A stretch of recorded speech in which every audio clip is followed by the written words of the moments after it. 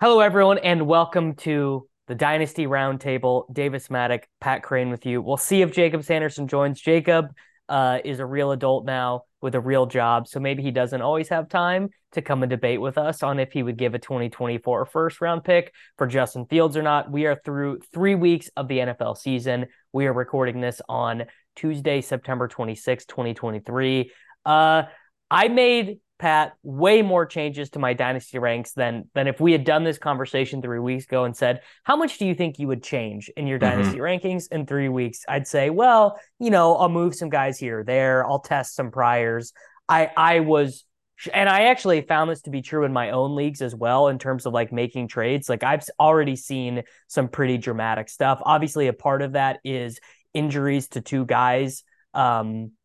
That we really liked. One guy we really liked in J.K. Dobbins, and then one guy who the community really liked in Nick Chubb, but also the quarterbacks. I mean, I feel like the first 3 weeks we have learned a shit ton about a lot of these young quarterbacks, and obviously in Superflex tight end premium, that's gonna be a big thing.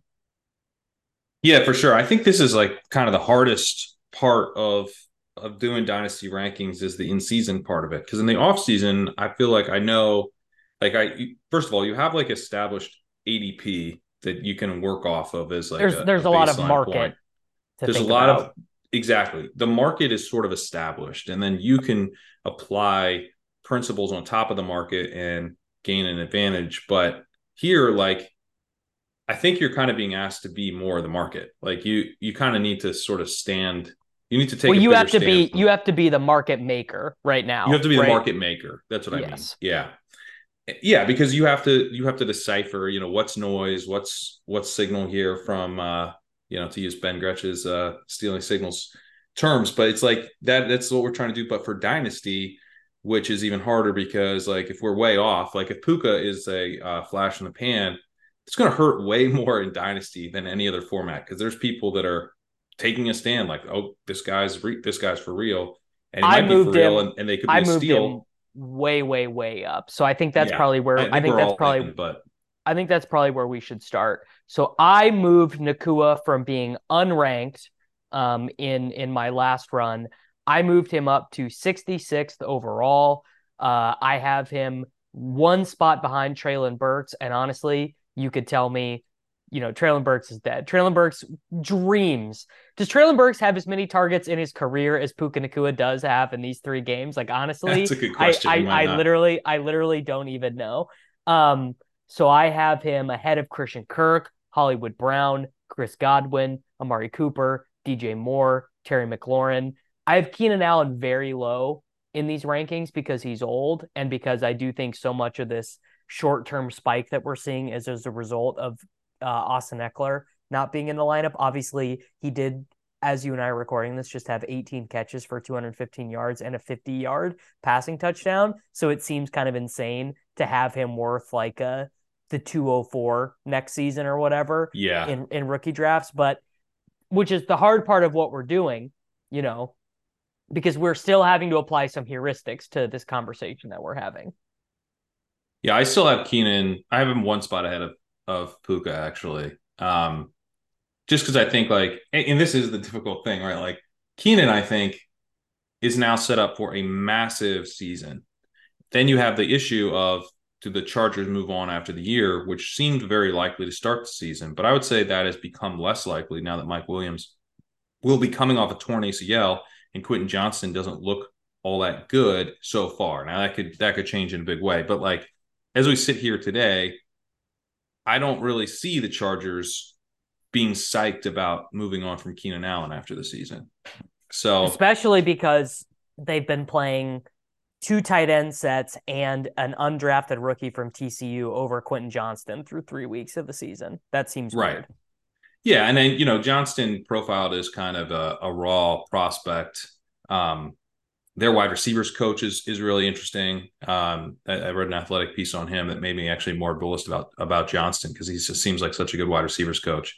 But that could take time, and maybe by the end of the season, Johnston looks like an emerging star. But again, in late September, I'm a little bit more. optimistic that Allen will return to the team, although that is a major concern that you basically are. He's a 1 year rental, essentially. It's probably how you should treat it. But even as a 1 year rental, I mean, he's pretty good rental. But He's this going to score a this lot of gets into points. the context of like, so if I'm trading a 2024 first, a team that would be willing to give him away for a 2024 first would be a rebuilding team, a team that is certainly Right. not one of the better teams in your league. And then at that point, you're going, okay, well, what is my 2024 first buy? And you're like, well, shit. I mean, Devonte Adams is 31 years old and is a 1 year rental, and I would rather have Devonte Adams as a 1 year rental. Yeah, I think you're trying with seconds and packages. I don't think you want to just give a first straight out for Keenan.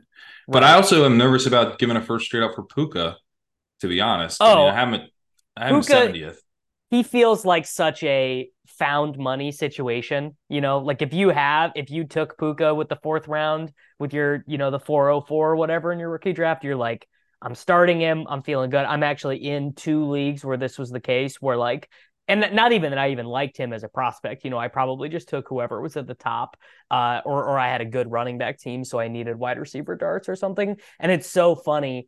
I actually think people will learn the wrong lesson from this Nakua thing, which is, oh, I need to be taking wide receivers with the fourth round rookie picks, which is like the exact It's wrong actually not what lesson you to want to learn. do.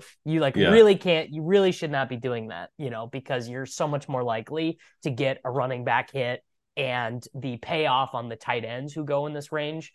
Brenton Strange for the Jaguars, who did not make my list, but like he's out there playing snaps for the Jaguars right now and might be their plan as soon as next season at tight end or whatever. And then that turns into a huge hit. And I mean, we are having this all time terrible season at tight end for fantasy football.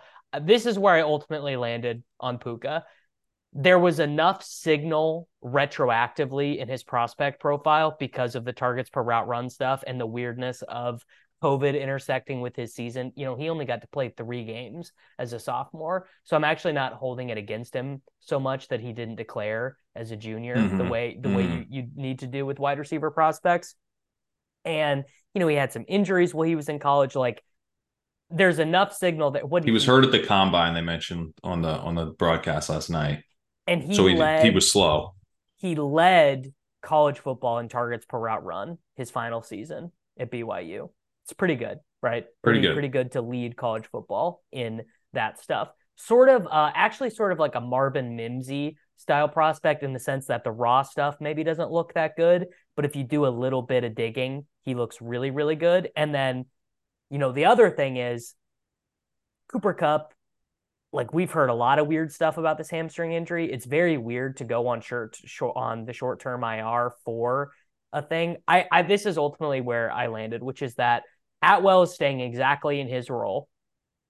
He's going to stay in that role. He'll probably get a contract extension with the Rams.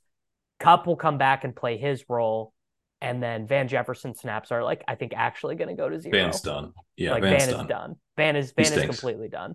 So there's enough meat on the bone for Kupp to get his targets.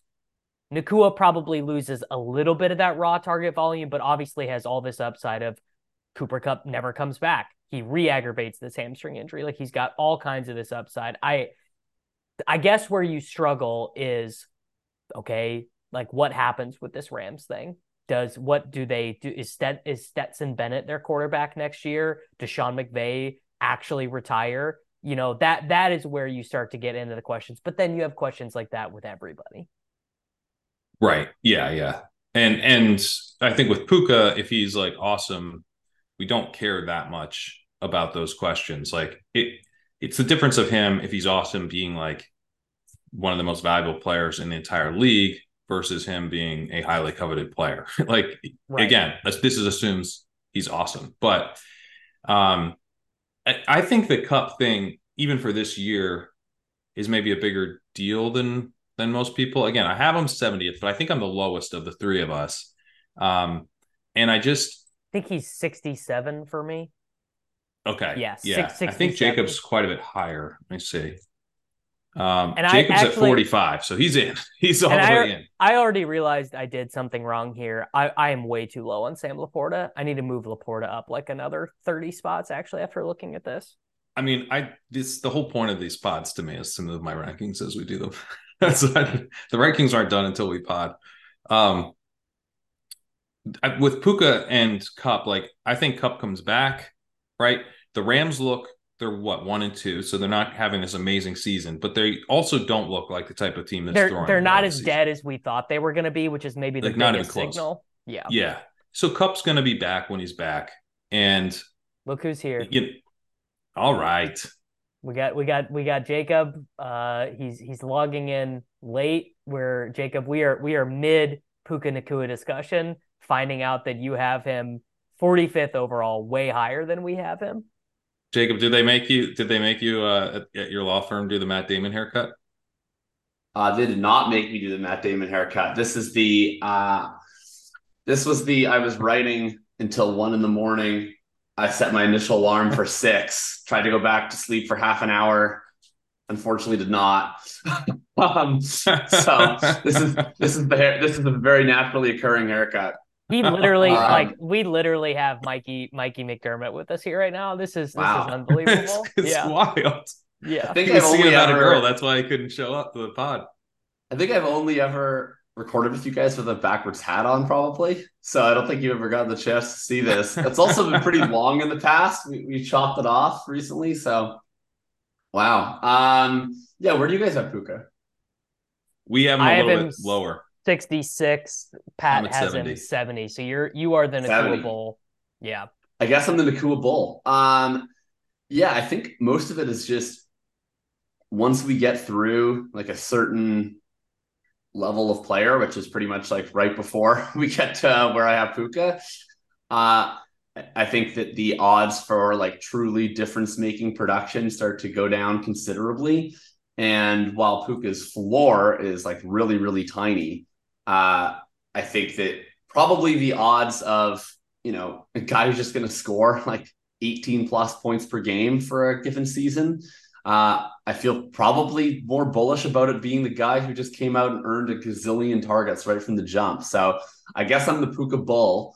I think that he's already shown enough, frankly, where like barring like, I don't know, like barring going full Fulgham, like if he just kind of has like a mediocre rest of the season, God. like, Yeah. he's like going to be worth it too, regardless next offseason, right? Like I think he's shown enough to me that I don't think the floor is like completely going to drop out, right? Like Romeo Dubs had a really cool preseason, was mostly shitty all season, and he was still worth a second round pick. So I think people sometimes overemphasize like how much the floor is 0. Yeah, I think the case for Puka would just be like number one thing, wide receiver for upside is earning targets. This guy's earned an absolute shit ton. And we had something interesting in his college profile too, right? Like I know Gretsch did a big post on kind of diving into his targets per route run and stuff. Targets per route run. That swayed me for sure. Yeah. And also just the fact that Pac-12 players, we're going to keep finding this. Pac-12 players their profiles are going to be all messed up because they got to play like 6 games in 2020 and 2021. Like they were just, their stuff was all messed up. This is the player comp that I'm using in my head in terms of a guy who came completely out of nowhere and then absolutely smashed and then kept it up for a while. Miles Austin, where Austin, different because he was a total undrafted free agent and didn't play as a rookie, but also they sort of win in similar ways. They ended up on teams that were not really all that good. Those Cowboys were like 9-7, 8-8 type teams. And also just kind of stylistically, they kind of remind me of one another, just sort of watching them. That Nacua is bigger than Miles Austin was. And Austin sustained that production for a decent period, but when he lost it, he did go to 0 pretty quickly. He also was he was an injury prone guy. But that is the comp I have in my head. The best sign I think for Puka is he had like 7 for 572 last night, and people were like miserable online. Yeah, that is actually a I was like, point. that's like a pretty good packed game. He had 12 fantasy points without a touchdown. People are like losing their minds. I was like, that's great, actually. Yeah, that's actually a really good point. Is that a game where Atwell gets more yards than him and people are the world's ending? I do So think that I guess I'm just more bullish on what the rest of Cooper Cup season looks like than I think the general market. I'm not sure exactly when we'll be back, but I was telling Davis, like the Rams look competitive. They're not going to throw away the season. I don't think they'll just shut down Cup. So, maybe Cup's injury takes him 6 weeks, takes him 7 weeks, right? It could be a totally like lost season for where you drafted him in fantasy. But for the purposes of, Nakua's outlook, I still think Cup could come back and really impact Nakua in a negative way and make us feel like, okay, you did a good job filling in, especially if he kind of tails off a bit and then Cup comes back Yeah, and if he has 4 for 40 next week and still yeah. doesn't have a touchdown when Cup comes back, that's where I could see that happening. Now we're talking about two big games in week 2, a decent stretch, and then Cup comes back and it's very intermittent. Like Nakua, like if Nakua has 3 targets in one game where Cup is active, people are gonna freak. It was all a mirage. So I do think like I want to be a little bit careful about what I'm giving up for Nakua right now. I would give up a late first. I just would not trade for him right now. I don't think. I think Yeah. ultimately that's where I'm at, which is that I don't believe enough. Also, Well, that's not really what our rankings say. Like our rankings are like this dude's a guy you should get. So something that would hold me back, and I guess people do say this every single year, so maybe I just need to listen to myself. But the 2024 class is actually like, I mean, 3 of these guys are going to be in the top 15 Dynasty rankings next year. Drake May. Is it that good though at the range of trading for Puka? Because like no one's trading a top 6 first. Well, I guess maybe some people are, but we're not. I'm not even trading a top 6 first for Puka. I have him rated as like a late first. I'm going to be mega bullish on Braylon Allen. Like when we do this show off season and we're arguing about guys, I'm going to be like, I'm trying to get to the 107 in every draft so I can get Braylon Allen. And you guys are going to look at Braylon Allen and be like, it's not it. It's definitely not going to be for you guys. And then you mean Chaz Malusi's backup? Yeah, exactly. The other guy is Malik Neighbors for LSU, who is just like every week has like 180 yards and 3 touchdowns, and I think is going to be really strong at the combine. And he's sort of like a late riser. Then we have some University of Texas guys, Worthy and Ewers. I think Ewers is going to get drafted fairly high. There's a couple of Oregon wide, like basically I'm prepared to be higher than the market on like the 108 through 205 range in the 2024 class. And that is playing into my analysis of what pick I would give up. Yeah, that's totally reasonable. To respond to what you were saying, Pat, though, quick, like I agree with you about Cup. Like I am very bullish about what's going to happen with Cup. I think part of that's just that I like drafted Cup on a few high stakes teams, and so I'd rather be bullish than miserable. Right. So I'm choosing to read into the positives, but I don't think that that's death. Like for me, when I'm trading for Puka, what I'm trying to have in mind is like, there's some chance that he's literally nothing. There's some chance that he's just going to keep being this superstar. But like what I'm trying to have in mind is like, what would I trade for a 22-year-old Robert Woods? Like if he can just be like, if he can be Bob Woods from like the Goff era into like maybe the very start of the Stafford era before he tears his ACL, like, what would I take for that? And to me, like that's like Woods was like what? He was kind of between wide receiver 12 to wide receiver 18 for a lot of that range.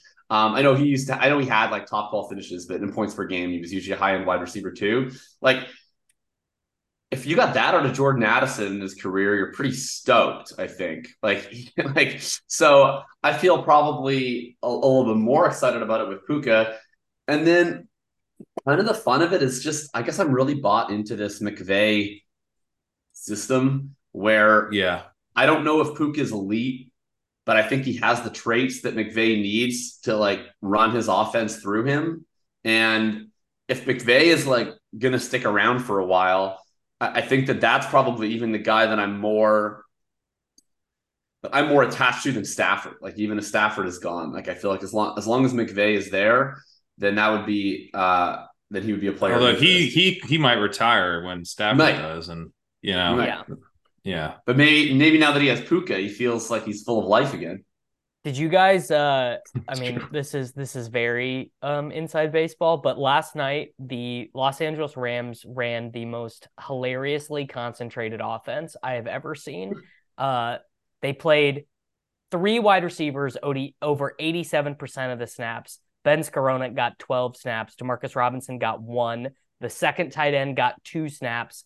And Kyron Williams played every offensive snap, which Wow. is actually something to be bullish about when you're thinking about investing in Rams players because they just Right. do not. This is not like Jalen Reagor's rookie season where he's playing 44% of the snaps and we Right. can't figure out if that's Why? because he Why is that sucks. happening? Why? Right, right. What possible reason? Right, exactly. But Can it's someone like message Andy Reid to consider this plan? well, I think Andy, what Andy Reid is doing for fantasy is very annoying, but I think it's pretty GTO because they're just trying to figure out if any of these guys can play at all. And I don't even remember what I did. I agree. I just Rashee don't care Rice. about the well-being of the Chiefs, so I prefer him to figure it out faster. Okay. I'm gonna lead us with a nuclear take Wait. here on. Oh, go ahead.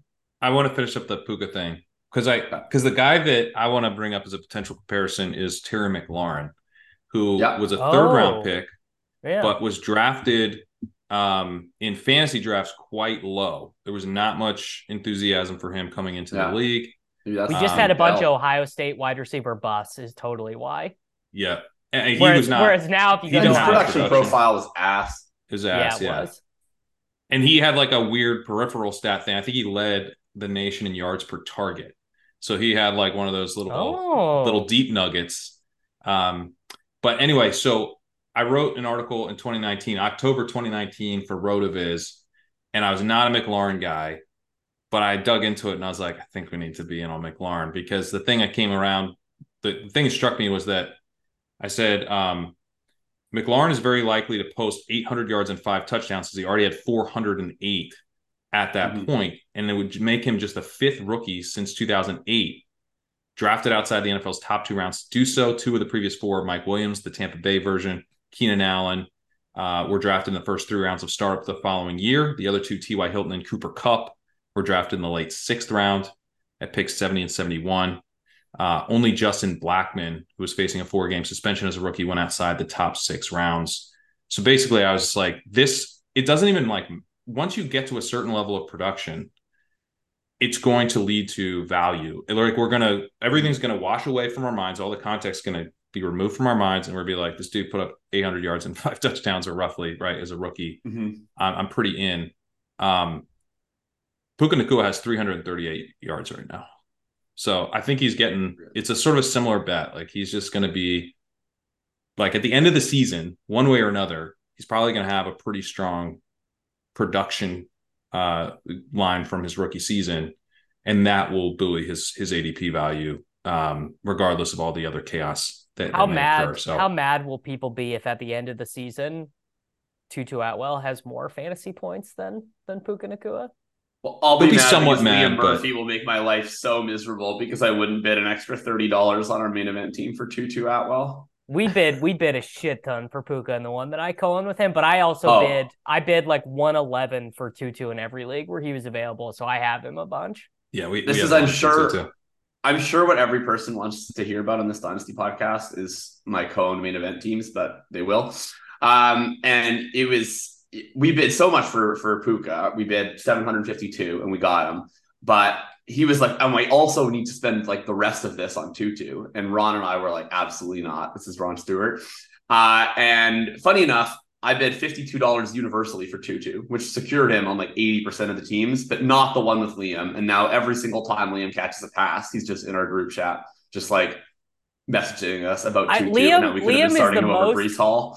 Like Liam has like infinite amount of time to chirp his co-owners because literally the second anything happens related to our main event team, he is in the thread with me and Kyle being like, I can't believe you motherfuckers. Like literally he would like monitor my drafts to see where I was taking Luke Musgrave. And if I ever took Luke Musgrave on a team, he'd be like, oh, you like him more than Hunter Henry. Oh, interesting. And now, of course, he's having to eat the Hunter Henry shit because Hunter Henry's like a tight end 3 in fantasy. Liam's doing it right because like when I first got obsessed with fantasy, this is like how, it was Completely. chirping at people. It was just like the joy of like, now I'm like, I barely have enough time to manage the stuff that I'm in. There's dynasty leagues that I'm not managing well at all. Like there's, I have to prioritize stuff. Liam's just and living. it's like I think he he's just doesn't living, have man. 17 dynasty teams like we do. Right. Yeah, So, yeah. so I wish that's I have also 17 dynasty teams. Speaking of my 17 dynasty teams in air quotes, have you guys done any Puka trades? No. No, Okay. I have him. I have him in 2. Okay. I took him. I, The last thing here is that what would you need to move him? Because that's always the thing, right? I've done 2. I've done 2 Puka trades. Let's hear it.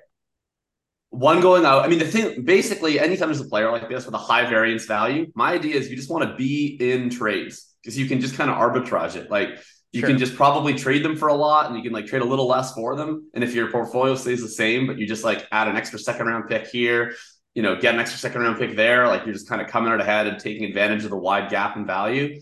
So I did, I traded Puka away for a 24-1 that's like, could be kind of mid, like maybe it'll be 4-5, maybe it'll be 6-7, and a 26-2. And then I moved 4 Puka. The overall deal was Watson, a late 24-1, my own 25-1 on a pretty high value team, so hopefully late, for Lawrence, Puka, and a third. We had basically already had the Watson, a late 1, and Lawrence in play. So I considered it basically my 25-1 for Puka and a 24 third. I think 2024 first is fair. I would probably accept that in any league where I had him. Again, I need to be extra too. Take like a mid 2024 first. I would take in exchange for giving Puka. He offers me that right away, and I was like, I need the extra 2. And if you said no, I would have like been in a state of crisis for the rest of the day. Right. And I wouldn't have been able to decide. I was really grateful that he just said, yes, please. Frankly, I probably should have asked for 2 2s. Like he might have given me 2 1s. Like I'm actually not sure in hindsight. He was very excited. But yeah, it would be on the edge, the mid 24-1. I think yes. Like I think the answer is just yes, you take it. But because you're not giving that, right? No, I'm not giving that. Yeah. No, you're not giving it. You might want to take it. All right. Yeah. I'm ready. I'm ready to drop a nuclear take here, which is that it's over for Justin Fields. I'm out of the Justin Fields business. I do not have him in any leagues. In fact, I sold him for the 101 in a league. So to get Bijan Robinson. Nice. If I had Justin Fields, I would shop him around a little bit to try and find a believer. I wouldn't just take. You don't trade him now. I have him. I lost a trade where I gave Trey Lance to get Justin Fields. And the reason I lost that trade is because I had to include picks to do so. And I would just rather have Lance in the picks now. So, but I don't think you trade him. So I'm in that position. I'm just holding, man, because he will run at some point this season. And he is electric. Will he run away from Chicago? I guess what I'm saying hopefully, is that man.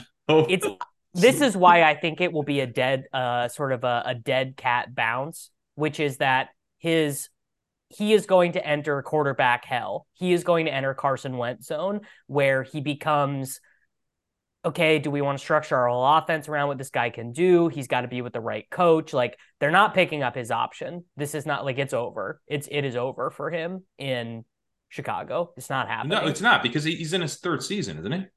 Yeah. Would he even start for them next year? Like, are they already looking to get out from underneath? I mean, I could see him starting next year if they somehow win enough games where Caleb and Drake May aren't an option for them, and they're like, do we want to like trade up? And Shadur Sanders. There's going to be 4 quarterbacks who are projected as first-round picks, I think. Yeah, every year there's 4 or 5 quarterbacks that are projected as first-round picks at this time of year, and then usually like someone gets Jimmy Clausen and someone gets Will Levis, and like that would be Ewers this year, I think. Will Levis was like maybe 3rd in PFF's rankings at this time last year, and I think it's all right before the draft. So, but I'm not gonna say like those guys aren't or whatever. I just my take on it is like Williams and May are legitimately going top 5, and then there might be a third or a fourth or a fifth other guy that goes in the first round, but I just don't think that it's assured at this point. And like I don't, even when Mel Kiper is like it's a lock, it's like, yeah, well, Will Levis was like minus 10,000 to be the 4th overall pick for about 5 minutes last year. That didn't happen. So I think it's possible, but they would need to be out of the Williams May range. It also might even just not be possible, right? Like if he's just this bad the whole year, they might be like, we're going to trade that's up, what I'm saying. or is I just we're going to just like sign a veteran, or we're going to do literally anything else but you. I think all those things are possible. I also think it's pretty possible that someone else would just give him a shot. Like maybe they don't, but I just could see several teams without quarterbacks. Like I don't know, like the Falcons, for instance, right? Falcons, they're not going to be picking very high. They're going to win enough games. But Desmond Ritter obviously stinks, and Arthur Smith is like going to look for new ways to torture us with Kyle Pitts, and like Justin Fields seems like a great way to torture us even further. So like, why wouldn't they just go and get him and run the ball, 55 times per game? Yeah, like, we said that with Lance, we said that with Tannehill. Like I think you're just like any sort of positive Fields future outcome is wish casting of literally Davis. I literally said his team is going to be, we'll take anyone but you, and Atlanta was like, sure, we'll take a flyer on this guy because we don't mind quarterbacks who can't pass. And you're like, that's too positive. No, the other thing is like we're 3 weeks into the season. I remember like there was a this league is true. where This is true. I floated picking up Fields off waivers in a high stakes league last year. He was available, and it was like, what's the point? Yeah, that was the reaction. We didn't pick him up, and it was super. I did the same thing. Yeah, because to start 2022, he attempted 17 passes, 11 passes, and 17 passes. He threw for 121 yards. Running. Yeah, 70 yards and 106 yards. He threw 2 touchdowns in his first game, 0 touchdowns in his next 2 games, 2 picks over that span. He attempted 11 rushes, 8 rushes, and 8 rushes. He never rushed for more than 50 yards. He rushed for 1 rushing touchdown. The highest of the 3 games was 15.6, half PPR points in that span. In week 3, he had 8.9 fantasy points. He had a worse start to the 2022 season than he's had to the 2023 season. It wasn't until week 6 when he started running at a higher rate that he actually was any good. And it wasn't until week 9 when he had 178 yards rushing against Miami, and then 147 yards rushing and 2 touchdowns against Detroit, 240 points back to back. Then he had 3 straight 20 points after that. He had 20 points in week 17. That's how you got the Justin Fields price that we got. It was a terrible start to the season. They finally were just like, screw it, we just got to use this guy as a true rushing threat. I think they get there again. I really do. I don't think that he has a long-term future in Chicago. He's some version of sort of a rental in that sense. I guess the larger question, though, is does he have a long-term future as an NFL quarterback? Like, I'm at the point where I don't think he really does. So I think maybe not, but I don't think like the idea of Justin Fields round 1 startup pick, locked in starter, Lamar Jackson 2.0, that's gone. We can say goodbye to that. For sure. But the idea of Justin Fields as supercharged Daniel Jones, this guy kind of sucks, but he might hang around for a while, that's still totally in play, I think. Exactly. Yeah. I don't even know that it's like a lock or that it's even maybe not even super likely, but I think that it's very much in play. And that's like probably still worth like at least a late first round pick, maybe a little more. I'll take CJ Stroud over Fields right now. Yes. And I would definitely not have said that before the season. No, me neither. And yes, I would also take Stroud. Stroud was probably, I think looking at my rankings, Stroud was the biggest riser into like premium territory from being like kind of like a fringy, like you pay what it is because he's a quarterback too. Pretty convinced this guy is just going to be like a, maybe he I don't think he'll ever run that much, and maybe the Texans never get there as a team that's throwing for 5,000 yards or whatever, but I just think he's like an above average throwing NFL quarterback, like, Kirk Cousins-y. I'm not like a big eye test guy in the sense that I don't do film evaluation, right? and especially don't do film evaluation on like running backs and wide receivers and stuff. But like Sure. I do watch a lot of football, and I've watched football for a long time. And Stroud looks like an NFL quarterback. Like that dude, when you watch him play, you're like, that's an NFL quarterback. Yeah. Like he 100% passes the eye test. I'm definitely more bullish on him than I was entering the season. Totally. My buddy was trying to trade for Stroud off the team, and I was like, oh, I'm going to keep him. He's like, oh, like, do you like him that much more? He's like, what? Have you been like grinding him or whatever? Like, you been like running the film? And I was like, no, like they played the Colts this week, so I just like watched the whole game. And I was like, this guy's pretty sick. Yeah, yeah. No, we won that game, Davis, but he looks sick. Like people have Mandela affected that we won because Stroud was so impressive. Another correlated riser here. I moved Tank Dell like way up too. Yeah, and that gave me no pleasure because that was like frankly, it just like annoys me when like wide receivers who are free all of a sudden become legitimately valued dynasty assets. And I have some Puka, so that annoyed me less because I was benefiting from it, but I have like one share of Tank Dell maybe. So it annoyed me egregiously, but I also moved him up. Yeah. I'm going to move him up more. Oh, I also moved I moved Richardson up as well. I moved Richardson up to 9th overall. I moved him ahead of Lawrence. I moved Dell, by the way, to 111. 111. Yeah, I just moved him to 121. So here's a life comes at you fast. Najee Harris 110, Tank Dell 111. My current rank. Harris, I moved down even further. I maybe didn't even rank. Now I'm at 103. I maybe didn't even rank him. Oh, I ranked him 10. I ranked him 101, but honestly, I got behind you guys on Najee Harris. But the thing is, we were right in the offseason, Jacob. That's all that means. That's true. Najee Harris is just Gus Edwards in fantasy now. Like there was maybe one last glimmer of hope that he'd be used a ton in the passing game, that the Jalen Warren stuff was overblown. Like it's dead now. Najee Harris is not happening, and I'd give up a late second for him where I was starting Rico Dowdle as my running back too or something, but like that's it. He's like not that far above Alexander Madison now. Oh, I'm just moving him down until I see someone that I wouldn't actually take ahead of him now that I know I'm not. Because I was worried I was going to be like an outlier low. I have one spot ahead of Jalen Warren now. Should I move him ahead of Warren? I think Warren. I'd rather have Warren. Some guys That's actually a good point. Some guys I left unranked. Cam Akers, left him completely unranked. I also left Mike Williams unranked, which like I don't maybe you can piddle with that. But I did my update before his ACL was torn, so I just didn't move him out enough after. But yeah, he's like basically unrankable. He's like worth a late third probably. It's like okay, like what are you hoping for with him? It's like I don't know, maybe he becomes Michael Gallup. You know, it's like it just is not. It's not. I have him at 125, which maybe is a little too high. I should move him down a little bit, but you know he's about to turn 29, so yeah, it'll be 30 coming off an ACL tear. And he's been hurt like his entire life. Like I swear, his entire career is just like him going off to the blue tent to get checked. I left Smith, but I would rather have him than Romeo Doubs or something. Like I would, because he comes back in a year at the end of next year. You know, he looks. I don't think I ranked.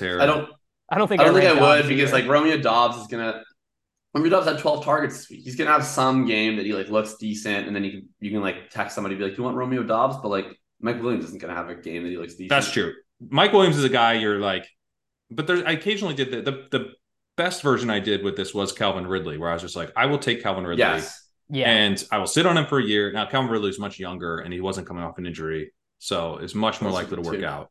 But I will take sometimes the free Mike Williams. Mike Williams is no longer the player pool. And I go, I think he is. And then I'll take him and yeah, I'd rather do that unironically with Chubb or with Dobbins. Like I'd rather give a fourth for Dobbins right now Chubb and Dobbins and just stick them for 2 years. Well, Dobbins, I actually feel I didn't rank Dobbins. Yeah, I mean, his career's probably over. It's probably. So I've been actually trading for Dobbins because I think it's like just like a total free roll, like not trading anything of value. But I've moved like late thirds for him. I've moved Rondale Moore for him, who I don't care about. Like I think it's Oh, just. I moved Rondale up. I'm now buying into one. All my short Running king back, takes are baby. literally right. Like literally every short king take I had is right already. You are running so It's hot on true. short kings. So now Yeah. I'm like, what? I'm gonna forsake the Tank original short king. Downs I'm like the original short king. Like, no, 2-2. we gotta bring the original short king He's back coming in. because He's this mentoring coaching all the other short kings. this coaching How staff tall is finally Puka? Is Puka a understands. short king? No, I he's think big. Puka's a Okay. medium-sized king. Yeah, He's medium he's sized. like 6'1". All right, But damn it. Rondale, I mean Rondale, this is like Pat, you and I play in these leagues that are super deep rosters, 30-man, best ball or Yeah, whatever. Rondale, obviously, in like an FFPC format, just like leave him on the waivers, whatever, he doesn't matter. But he's actually pretty attractive in these deep roster best ball ones because he is going to be Yes. active every week, and you will literally never be able to predict when he scores a touchdown. He will be like one of the most unpredictable guys in the NFL. But I want him in that format now. for sure. Yeah, I play almost no Dynasty best ball. It's like 3 of my quote unquote 17 leagues. If I played more Dynasty best ball, I'd probably have You're Rondell. kind of He's way better in that missing out. format. It's actually Oh, I a know that I'm super missing out. It's fun. a It's a lot of substantially fun. better format. I know it's better. Like I'm in enough to know that it's better. I'm just not enough that I don't it's have to spend like an super hour setting lineups every Sunday morning.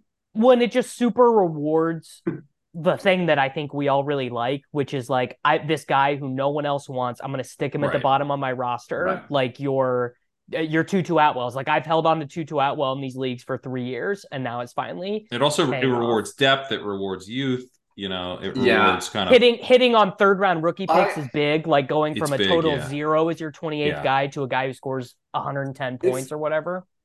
Actually, I don't even know if it's better. I think it's just different. I definitely Sure, like it. It's like it does seem to me like a fundamentally different game. it is. And It's it's like a completely fundamentally different game that is like not actually discussed that much in content, which is interesting. So like we should probably It is do more interesting work on because that it's as an like industry. I think it's most common among like Nerds like industry us. leagues. Yeah. Yes. Yeah. Right. So I wonder because I tend to think that I like my favorite leagues are either those super deep best ball leagues where all the roster spots actually matter, or shallow leagues, not Shallow. FFPC shallow leagues, which I think are basically keeper leagues, but Yeah. like around like 20, 22 roster spots. Oh, Because that's really shallow. Wow. Okay. yeah, I like those types of leagues a lot. Well, FFPC you cut down to 14 in the offseason, so Well, it's definitely that's not a dynasty league. yeah. But you if even around 2022, you will find stuff on the waiver wire. So it's a more stud heavy league, but Yes. there's also like there's kind of this natural, it feels more like a high stakes league basically. So I like that. I like kind of the ultra shallow non FFPC or the deep best ball. Yeah. I agree. All right, let's go through some of the guys we are buying on, like risers that we actually don't think are rising too high. I got a couple here.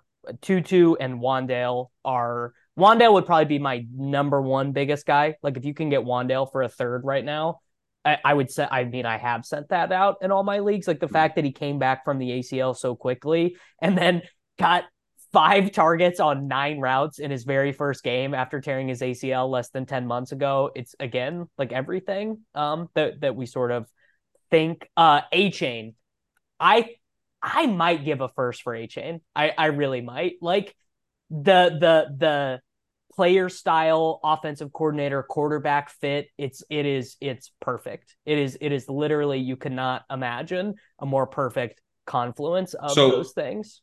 I was going to bring him up because I ended up being the highest on H, and I did my ranking update. That's because I did my rankings before Sunday.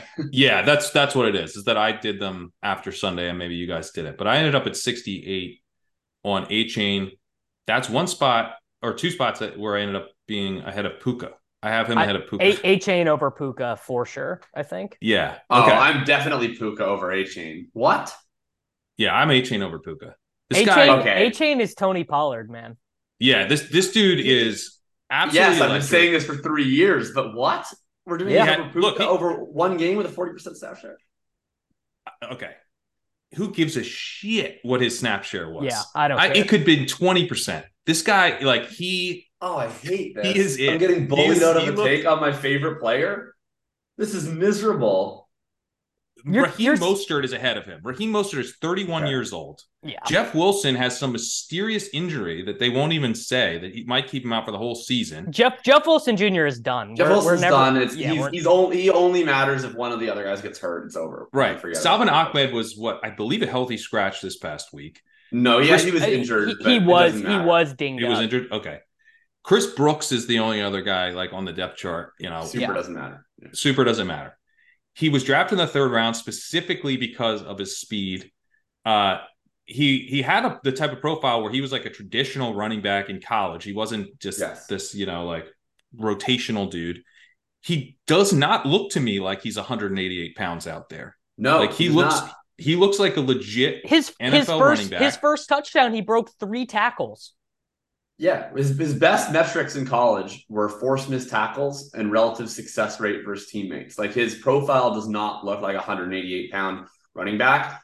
My comp for him outside of Jamal Charles was a poodle who's barking at a bear because he doesn't know how small he is. And then the bear is like, I think you're bigger than me, and goes away. Like that's how Devon Hayden Winks is punching. Devon Achane. Devon Achane. Dude, I mean, he looks... It's a little Chris Johnson-y to me. Yeah, it's a little Chris Johnson. I actually think Chris Johnson is the better comp than Charles, just because I'm gonna push back on any Jamal Charles comp ever. Yeah, but Chris Johnson feels very fair. And it's a stylistic comp for me. Tua is the favorite to win MVP right now. Now, I don't think that holds up, but they just put up 70 points against the Broncos. Maybe that's making me a little over enthusiastic, but like the offensive environment, Mike McDaniel is an amazing coach. He's got a quarterback who is more than competent to run the offense. He's got Tyreek, and Waddle wasn't even in the game where they scored 70. They're not even at full strength, and they put up 70 on the Broncos. I mean, it's wild. They were playing undrafted free agent Julian Hill as their starting tight end ahead of who I'll be adding on FFPC everywhere this week. Oh, big time. Wild. Yes. Yeah, big time. Climbing up on Julian Hill. Achane is like, an emerging, again, he was a 3rd round pick. He's drafted specifically for the speed. I think he's going to end up being the starter by the end of the season, most likely. Even if he's not, he's going to enter next year as the starter. I'm gonna throw one out to you guys. You have a decent team, not a great team, right? Let's say right now you're 2-1, favorite to make the playoffs, but far from being a favorite to win. Someone you have Javonte Williams, someone offers you Devon Achane. What do you do? I think I want Achane. I think I like that, and I'm looking at my ranks being like, I'm wrong about this. Here's one I feel strongly about. Now, this was before Sunday, so this might not reflect your thoughts at this moment, Jacob. But you have Dameon Pierce ahead of Achane. No, it doesn't. I did these rankings prior to the games Sunday. So my Achane ranking in this case has like no bearing on what my actual Achane ranking would be, which I'm currently trying to figure out what it should be. Right. It's not that. Let's see. All right. I'm going to just scroll up until I see someone that I think you should be ahead of. I have Javonte ahead of him. Like when I look at my rankings, I'm too low. Yes, I'm having the same thought. I have Javonte ahead of him, which I don't really feel that confident about. The Denver situation is just like such a mess. And you try to not be a prisoner of the moment. Like obviously we're doing this right after a game. We're saying we're adjusting these rankings based off one game. But also when a guy scores 50 points, that feels like a pretty big signal that he is going to score more fantasy points in the future. Also, like when he is a rookie, and like again, like to the Terry McLaurin, to the Puka discussion, like all these points will be banked and will be used forever as part of the case for him. Like they're always going to count. And so like it's this weird thing where like you kind of want to dismiss it because it's like it's one game. But I think maybe we have a tendency to like almost over dismiss the production because it will we're going to reference his points per game as a rookie Absolutely, for his we do. entire I mean, career. this was something that Sam would talk about a lot on ADP chasing, which is that like the best way to figure out like what a guy is capable of is to see what he's been capable of in his career, and the market like really discounts that stuff sometimes because they get so excited about young players, which like with Achane is sort of like it's like both things, right? It's like we're so excited. I mean, the guy was a fucking healthy scratch 15 days ago. Life comes at you fast. It comes at you real It does. fast. It comes at you especially fast when Devon Achane's really running at you because he's the fastest guy in the league, maybe. This guy's incredibly fast. He literally is. He's a 10.14 in the 100-meter. That's like track. That's like elite track speed. Is it Achane? Is it Achane? It's Achane. It's now Achane. Okay. Like, yeah.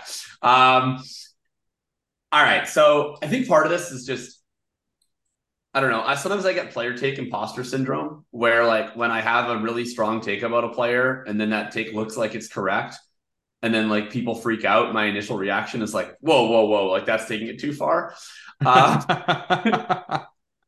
That's very thinking about thinking of you. It is. Yeah. That sounds like a thinking about thinking post. Player take imposter syndrome. Yeah. Okay, maybe that might be the title of my Friday article, honestly, because it'll mostly be about Achane. I like Achane so much better. So much better.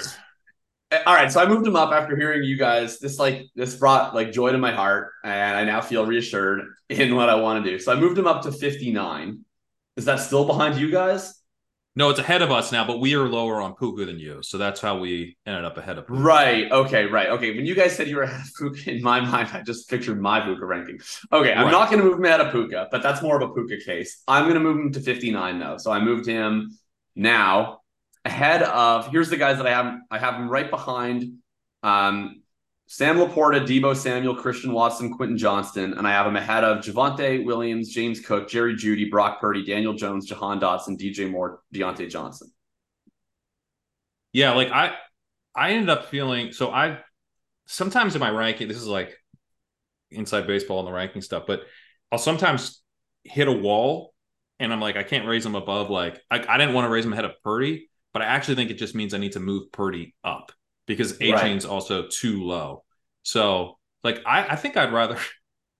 I don't know. Yeah, that's... Where you have him seems about right. But when I'll have to keep tinkering with it because I did this 2 seconds ago. But this is now we're in the range. We're in the range. We're in the range for sure. Yeah. Now I feel too low on him. Yeah. It was an unreal performance. I was looking through the rush yards over expected data for this week's column, and they only have it split up by week for 2021 and 2022. You can't see it, or sorry, 2021 and 2022. You can't see it by week on 2020, but he is the only player in this year or either of the last 2 years to amass over 100 rush yards over expectation in a given game. Pretty good. Wow.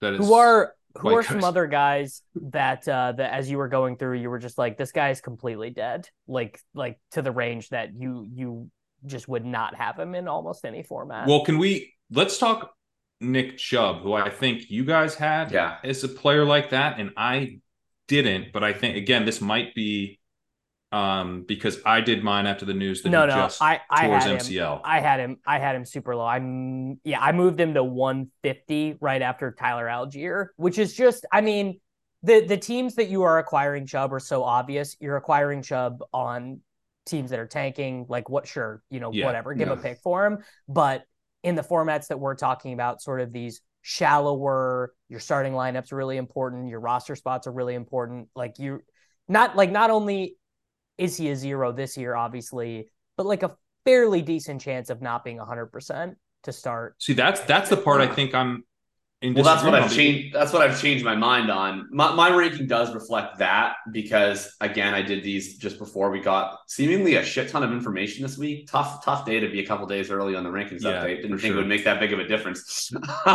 Anyway, Nick Chubb. So I have him at 160, but that was with the expectation that he did tear his ACL.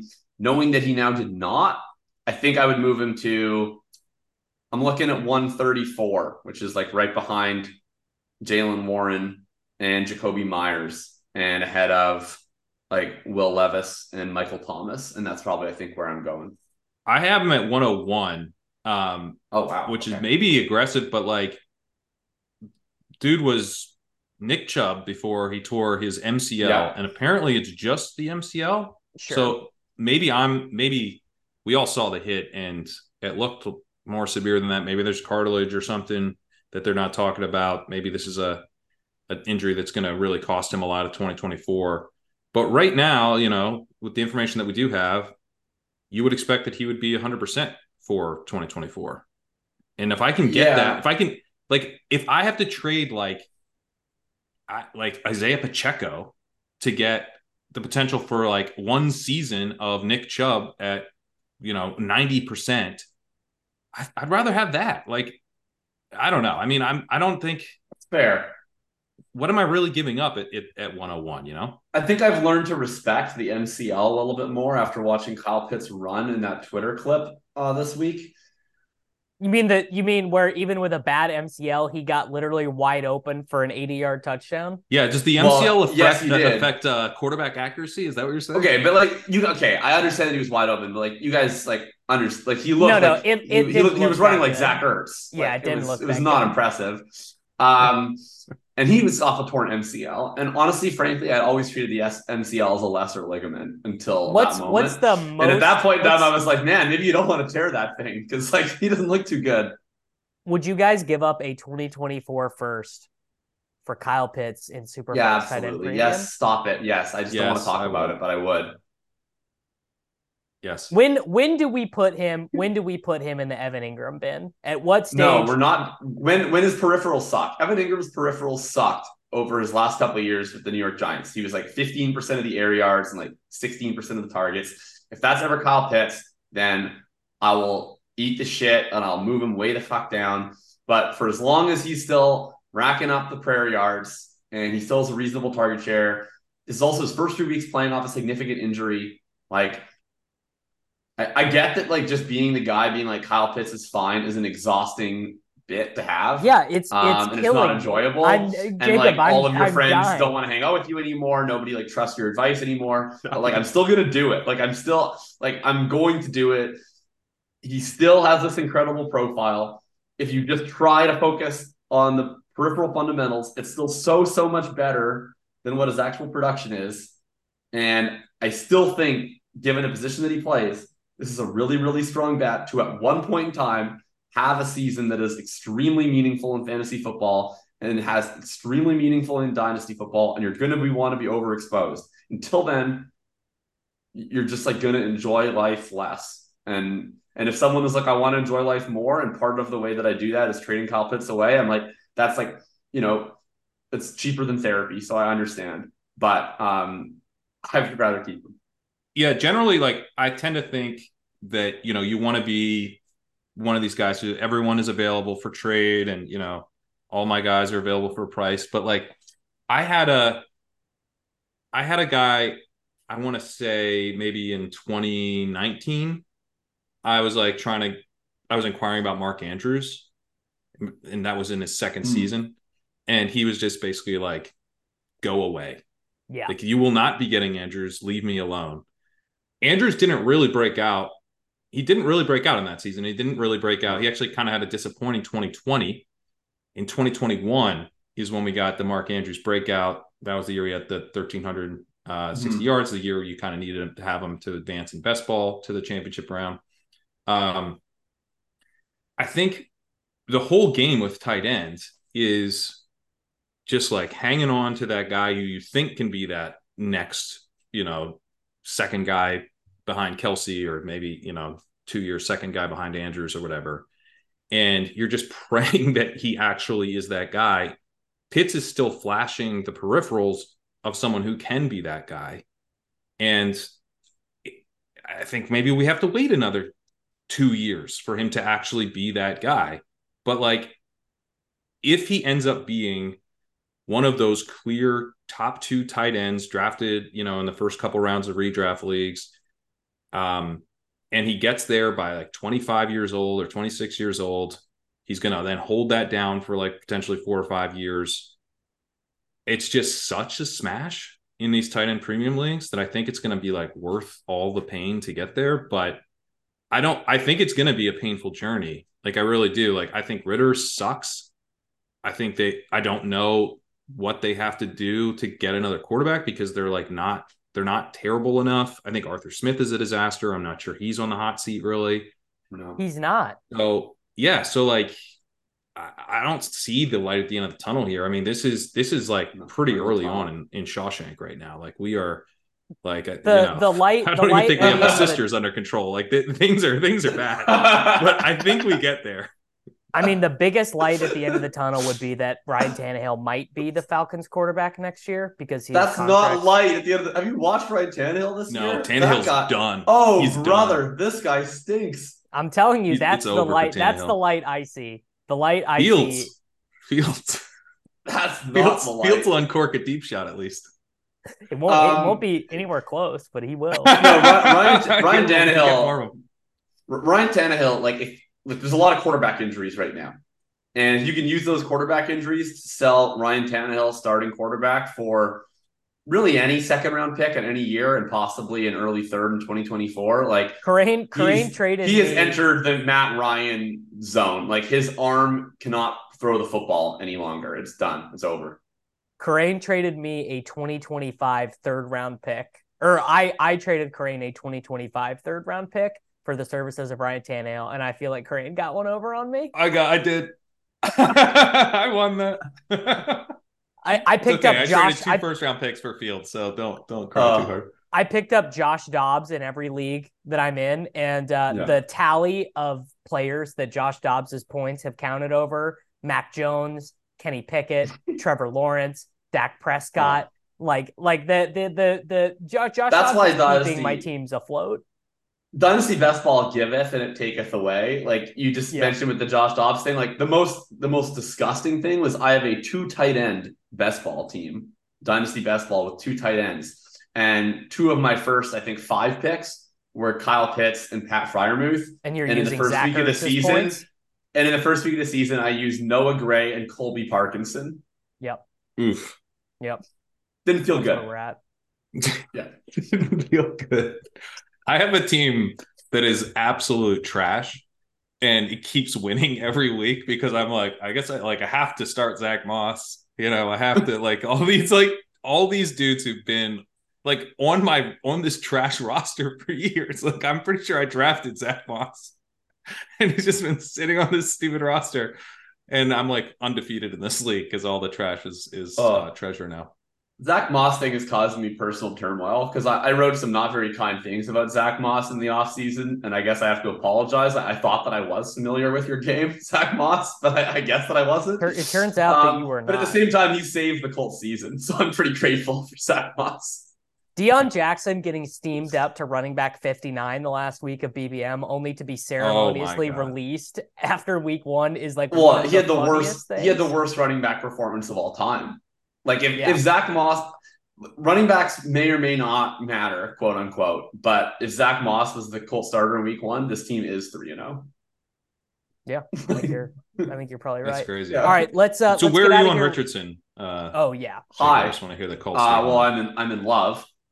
First of all, I have him at 11, but I really have him at 10 because I had done this rank where I had Lawrence 1 slot ahead of him. And then I was part of a 3-way trade negotiation, and someone was like, I was originally getting Richardson when I proposed it, kind of thinking he would cost less than Lawrence. And then the other person in the trade was like, I want Richardson instead of Lawrence. Would you still take it with Lawrence? And I was like, nah, I need a little more. And I ultimately did do it, but I got an extra asset for it. And the other person in the trade was willing to give that extra asset to get Richardson instead. So he's really at 10, I guess is where I'm coming down. I just moved him to 10 because as we just did that thought exercise, I was like, I think I'd have him rather than Lawrence too. All right, I'm the bull then. I'm the bull. I have him at 9. I had him ahead of Lawrence before we even started this. So who? Okay, so my top is it Bijan? Is that who you don't have ahead of him? Let's see. I gotta scroll up to the top. Bijan is my 9. I've got 9 too. Chase, Lamar, Richardson, Bijan, Lawrence. Okay. I have Lamar higher, but I have Jefferson 6, Herbert 7, Chase 8, Bijan 9, and then it will be Richardson 10. So who didn't you have, Davis? Lamar? No, Bijan. I have Lamar over him. You have Herbert over him? I'm lower on Burrow than you guys. I've got Burrow Oh, you have behind Burrow lower. Jefferson, and I moved Herbert up as well. You have Burrow behind Richardson? I Burrow at five overall. Oh, right. But we're saying, who do you have behind Richardson that we don't? Is it Bijan? Yes, Bijan at 10, Okay. Lawrence at 11. Okay. Right. Okay. Yeah. Okay.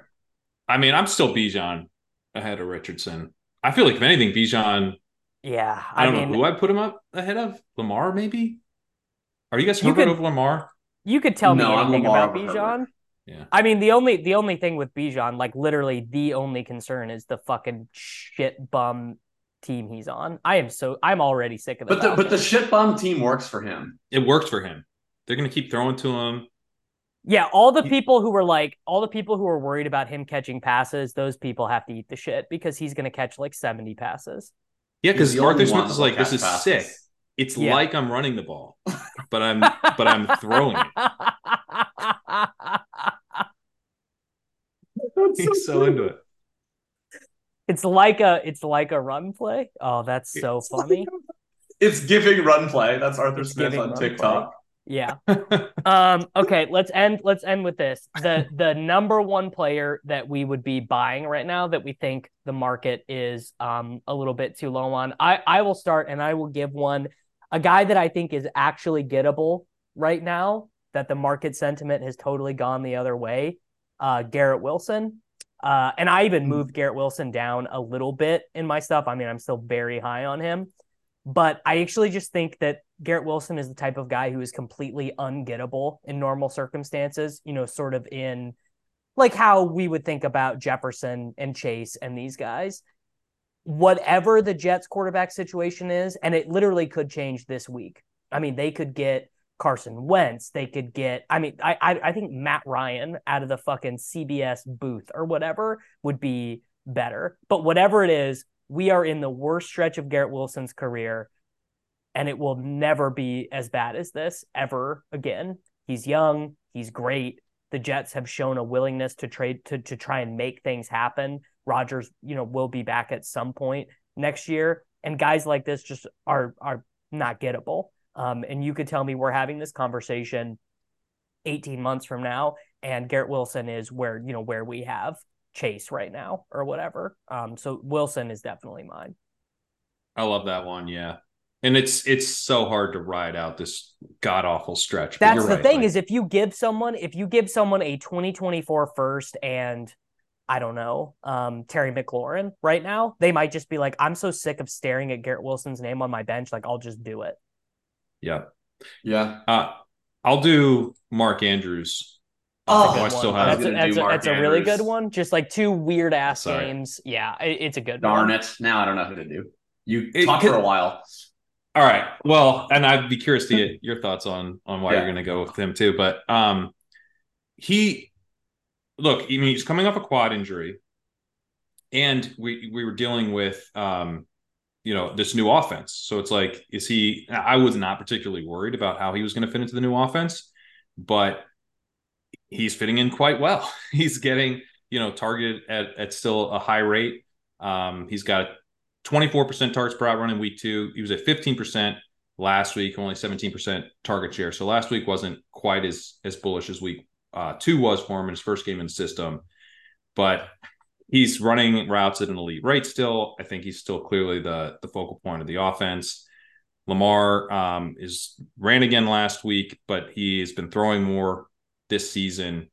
I think like everything we thought about Andrews remains the case. Like he's still one of these clear number one options in an offense. I think it's an offense that will be more voluminous than it has in some of the previous seasons in which Andrews has crushed. And Lamar signed long-term. Like, it's all good. It's all bullish, but he hasn't done anything yet. And so people are just going to be disappointed by that and feeling like, God damn, I wish I was getting more out of this guy.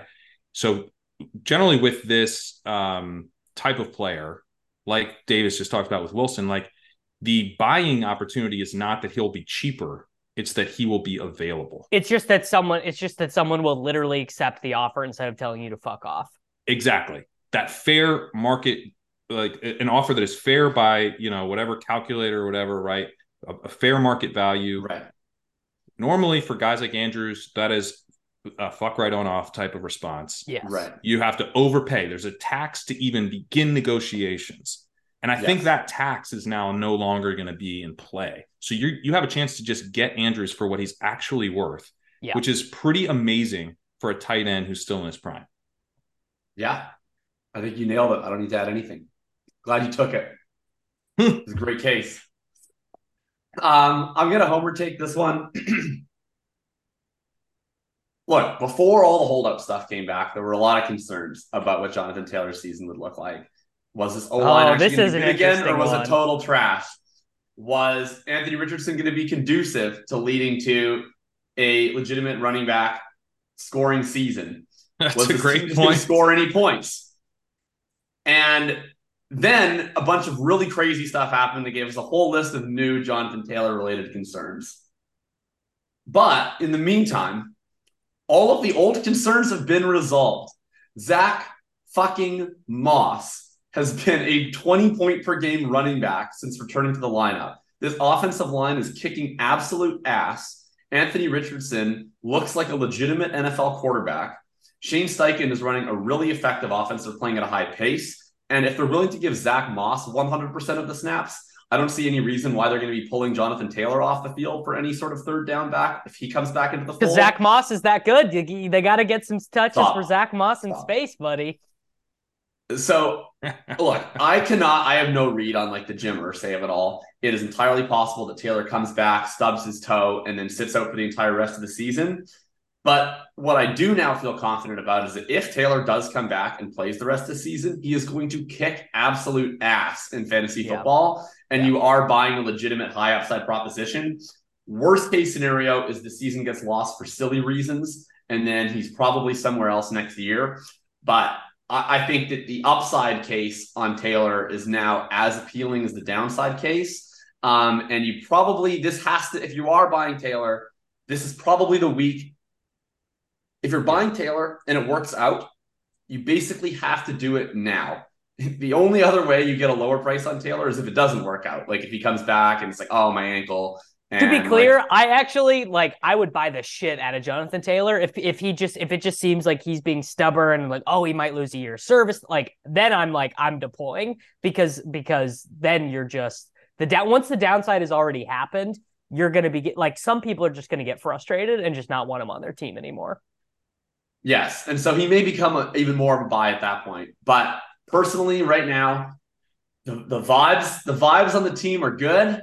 Yeah. By all accounts, Taylor's going to be back off. He's already able to pass his physical. By all accounts, he'll be off the PUP list and playing week 5. I think the biggest risk is him getting re-injured and then sitting. But I do think this is an opportunity to buy in on a player. Worst case scenario, I think you take a value hit in the short term, but that value probably does come back eventually because he is eventually going to play football games again and rise. So my guy to go buy is Jonathan Taylor, who will be leading us to an AFC South championship this season.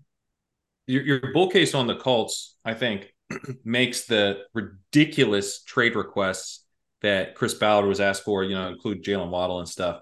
I think that makes the overall case slightly more bullish, or at least it's sort of because Ballard's nuts and Irsay's nuts, that definitely creates a low floor. But if we're now excited about him being on the Colts, the fact that there's no way that they're going to get a trade done because they're asking for things that are insane is potentially good if Taylor is willing to play for the Colts, right? If he's willing to play for them, he's going to be there. And all of a sudden, that looks kind of fun. So I feel a lot better about the situation than I did right before the season. Right before the season, I was like, is he not going to play football this year? And it seems like it's trending towards him actually returning. Yeah, to me, it's what happens after the return that I still have no idea about. But I think it's worth finding out. His keep trade cut value, which I'm sure is a perfect encapsulation of his value in every single one of your leagues, is currently in the mid 4th. I am ranked considerably higher than the mid 4th. I think we've gotten the answer to basically all of the questions that aren't contract holdout injury related. I think the other nice thing too is a backdrop to all of this bonanza in the offseason was, well, the organization doesn't really care if he doesn't play this year because they're going to suck. And Taylor probably doesn't care if he plays this year because they're going to suck. But like, I think that the calculus kind of on all sides, it's a little bit different if they're good. Right. Just like it's more appealing to play for a potential playoff team if you're the Colts. And like, and if Richardson's competent and like, this is right. Like it seems fun, right? Like it's not like it's less miserable. Maybe if you're the Colts, maybe you're even a little bit more inclined to like maybe we do try an extension. I doubt it, but maybe it's somewhat possible. I mean, it's partially the Colts looking good, and then it's partially the Jaguars looking bad. But like the playoffs are no longer unrealistic for this team. Like they're gonna play the Jaguars in like 3 weeks in like a pretty massive game for them.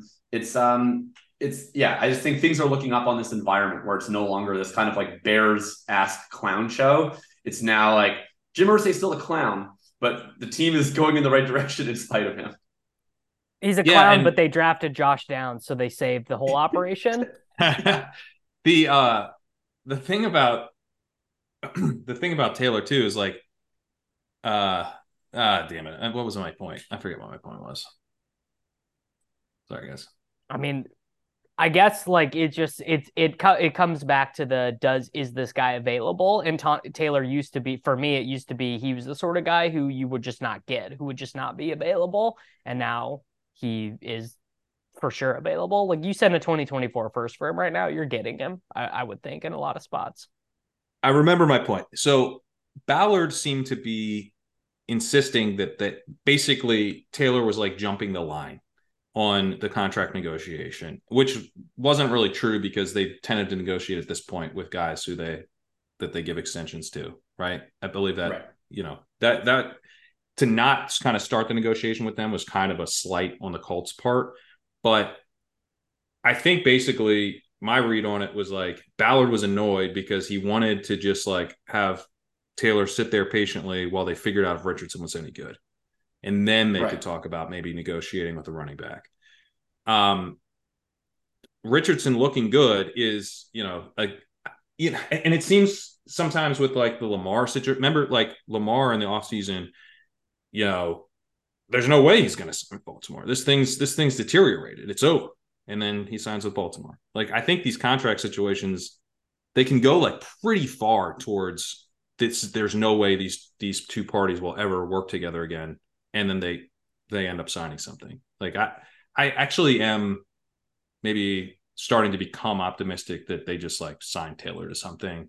Probably not like next week or the week after, but he plays for them and then ends up signing a deal after the season, something like that.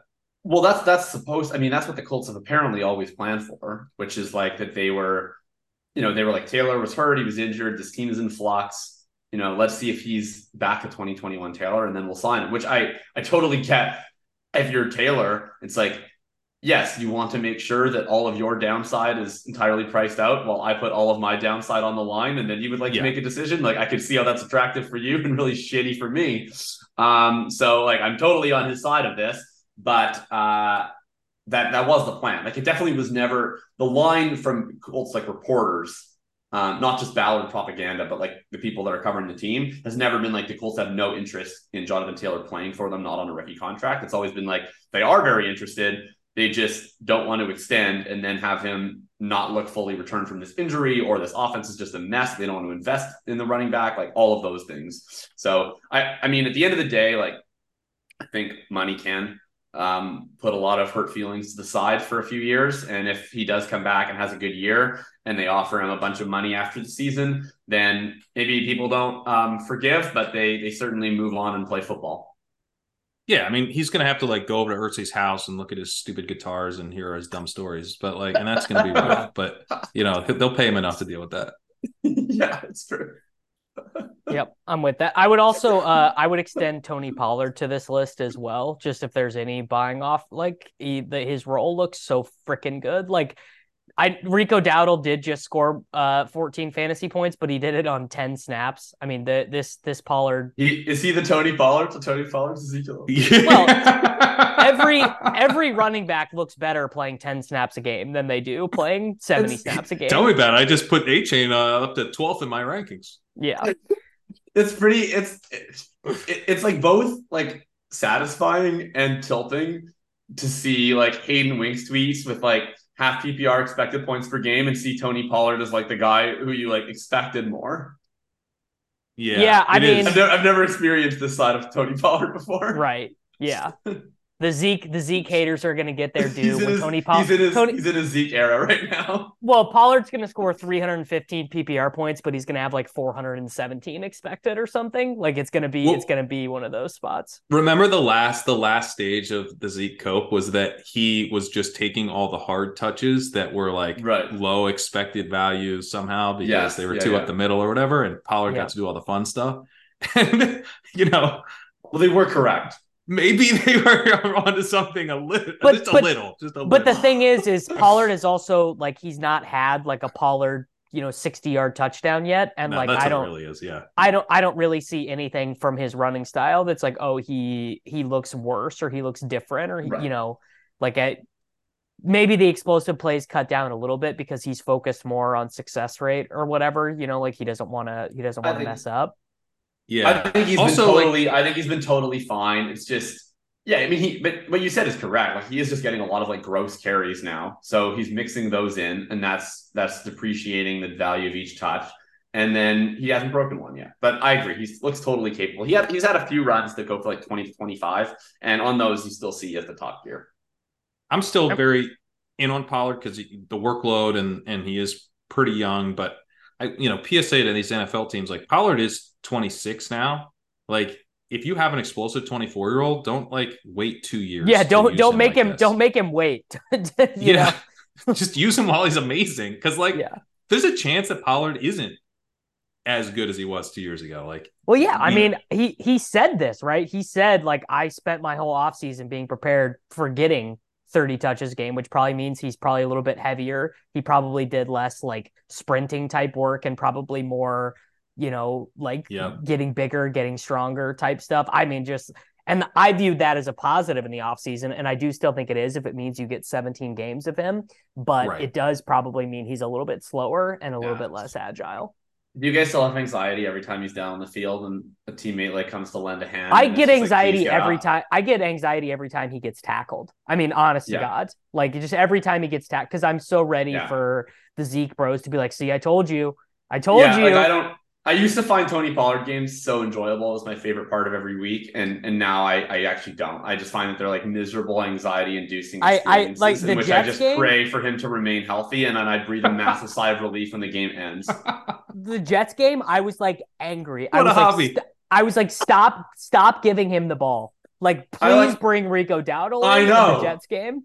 I have like a pseudo familial like relationship with Tony Pollard at this point where I'm just like so invested in his personal success and people's appreciation of him on Twitter that like I just like I can't enjoy this season if Tony Pollard like suffers an injury or fails. Like I'm just so protective of my like adult pseudo son. So like I just need this to go well. And I'm just like, please don't get hurt. Please don't get hurt. Please don't get hurt. And then he'll make like one bad run out of like 10, and I'll be like, it's okay, Tony. Like, do better next time. Okay. I would never like Tony Pollard. I will very objective analyst. I will never blame him. Oh, it was the Lions. It was the Lions' fault. It was the Lions' fault.